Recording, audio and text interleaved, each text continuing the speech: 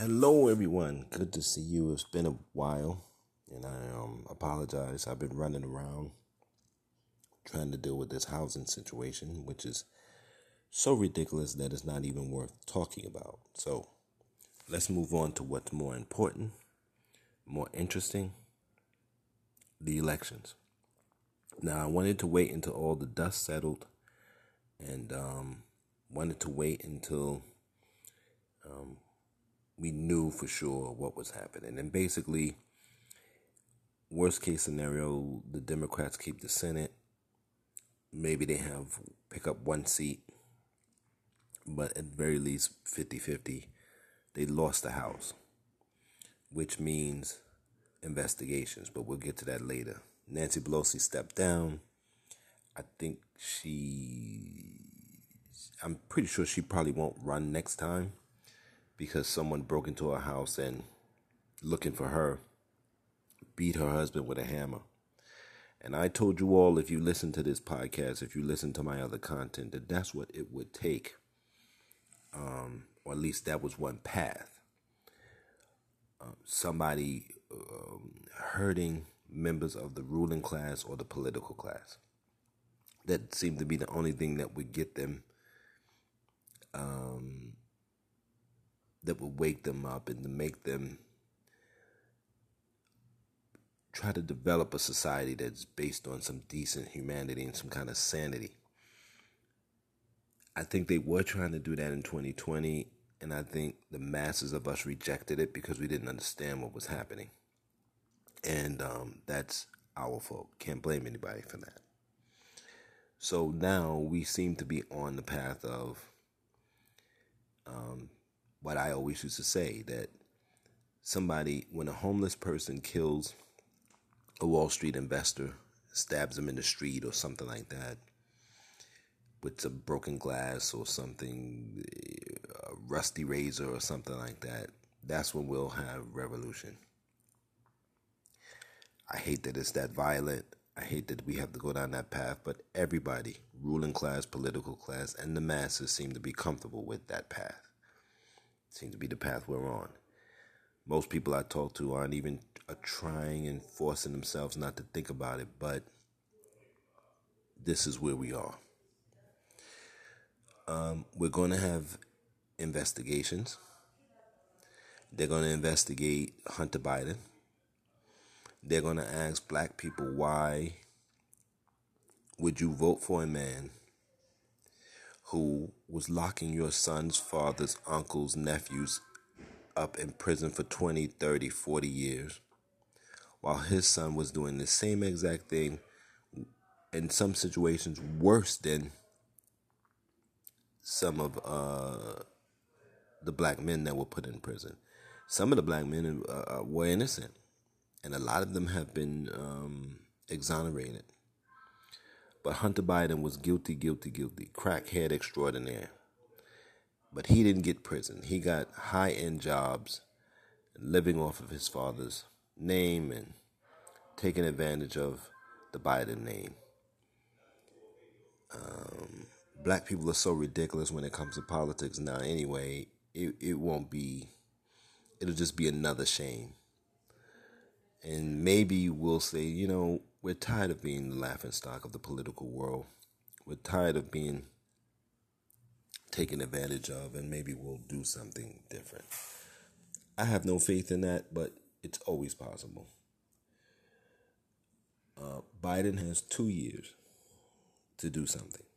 I doubt that he will, because he believes that things are better than they are. Sure, if you're in the top 40% of the country, you're doing all right. If you're in the top 20, you're doing good to great. Top 10, great. But how long can an empire go, or a country go, or a society go, when 60% of its members are living at or below the poverty line? For no other reason than because the ruling class says. Because that's the only reason that we're living that way. If money is fiat and can be not even printed but created just by adding decimal points on a computer screen, why are people struggling? Why don't people have money? Why? There's no other reason for it. Now, here's the thing that you have to watch out for in the 2024. Trump is back. He's going to run. If Biden doesn't give us anything, Trump is going to say, hey, I gave you stimulus. I gave you child tax credit. I gave you all of these things, rent moratorium. I gave you these things. Now, you can argue, well, it wasn't Trump doing it, but it was under his presidency. Under Biden's presidency, he let the child tax credit expire, plunging 40% more children into poverty. And like I always say, poverty is created, and Biden is creating it. So, or at least he's managing the creation of poverty in children, the most vulnerable of people. He doesn't even have enough sense to say, well, figure out a way to feed the children. If I got to do a state of emergency or whatever, I'll do it. No, he wants to do everything through Congress and do everything through politics. Now, I guess in some conceptual way, you kind of want the society to work that way because then you would have a functioning society. But we're past that. This is an insane dystopia that we're living in. Okay, so now how do you manage that? How do you get out of that? How do you make it safe for the majority of the people? Because I can tell you, I ride the train every day or just about every day, and it's like the purge down there in the New York City subway. Fights, arguments. I've seen innocent-looking people cursing other people out because they brushed by them on a crowded train or didn't say excuse me or something like that. The anger, the bitterness, it's there. It's all around us, and it's swallowing us whole. Again, you can solve these problems, but nobody seems to want to solve them. Those of us who are embittered, most of us, don't seem to want to solve it. And the people who have the power don't seem to want to solve it. So we're going down, down, down. And I say, might as well enjoy yourselves, party, have a good time in the next year or so.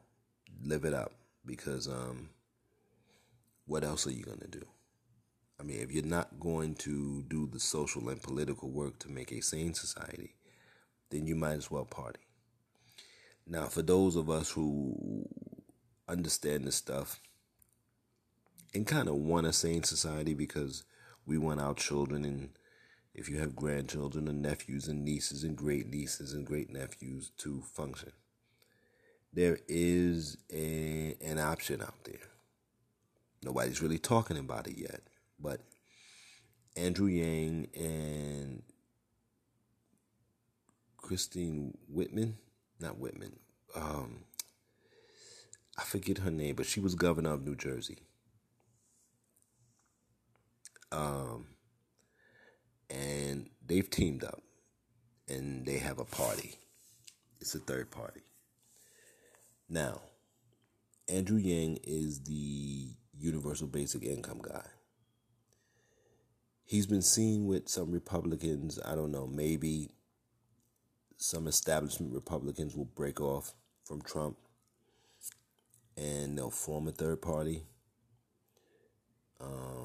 I don't know how well that will go, because Trump is running with 70 million people.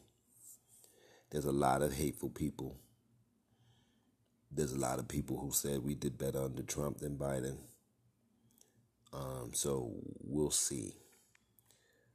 But if the ruling class can get behind Yang and this new party, if the ruling class says, let's just pay off the useless eaters so that we can go to our Broadway shows, so that we can function, so that we can go to our sporting events and watch our teams play, and on and on and on, the way Mark Cuban said,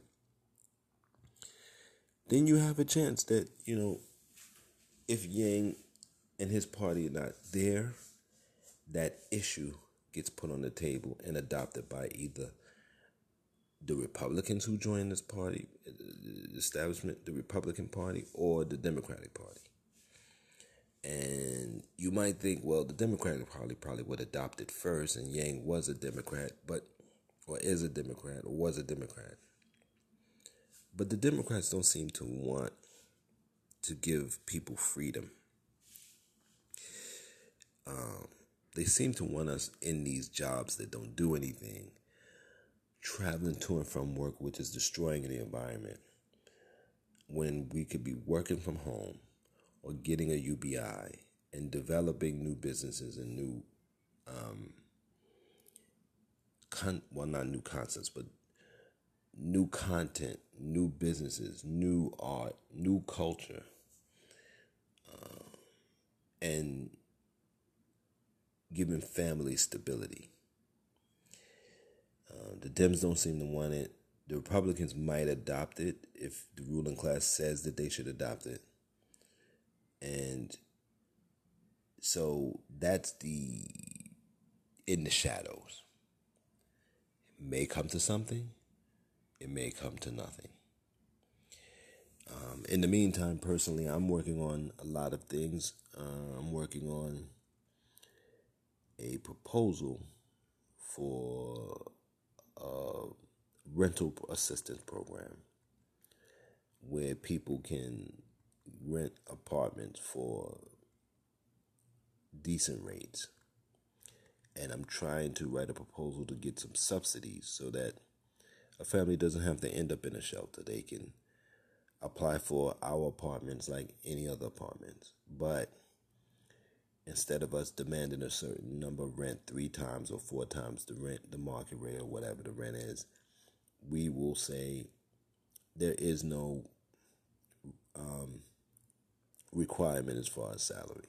We'll take 30% of your salary. We'll just subsidize it with the money that we get from grants. That's what we're going to do. We're going to own the buildings. We're going to buy the buildings. We're going to own the apartments. We're going to own it all. And so that's what we're going to do. That's what I'm writing and working on. And I'm about halfway done. I'm working with some other people who know how to write grants. They say I'm on the right track. So here we go. And you know me. I'm always trying to build institutions, trying to build systems that are sane. This is what it means to fight. This is what it means to hang in there. I know we've been taught that it means conforming, going to the bullshit job, trying to get a paycheck and trying to pay your bills, but that's over. It means to fight means to develop new systems, to develop new institutions, and they don't have to be big. They just have to be sane and independent and functional and deal with concepts like justice and some empathy, but mostly just sanity. Nobody should be living on the street when there's places to live. Nobody should be going hungry when there's food ever going to waste. Nobody should be going without clothing when there's an abundance. So I say, if you want to make a better society, we can. If you don't, you're probably going to die soon, because the path that we're going down, if you're not developing new systems, new world order, then you're being ground into mulch. And I always say ground into mulch. It's a variation on Pascal's ground into dust, because I read an article where cremating people was causing pollution, and that they were running out of places to bury people. Besides that, a lot of people can't afford to be buried, so they were using human beings and grinding them up and using them as mulch. So that's why we say ground into mulch. That's what we will be. I hope that you don't do that. I don't want that to happen. and you see, if you look at all my content, I'm doing my part. You can do your part by donating, supporting my platforms, or becoming a sponsor. I hope that you do. And until next time, try to be careful, try to be safe. COVID is raising its ugly head again. Flu viruses, all these diseases are coming and hitting us really hard. So try to stay safe, try to stay healthy. Take care of your body, take care of your mind. You're going to need them, both things, to be intact and to be at least somewhat healthy to make it through 2023. Again, take care, be safe, much love, and send questions, please.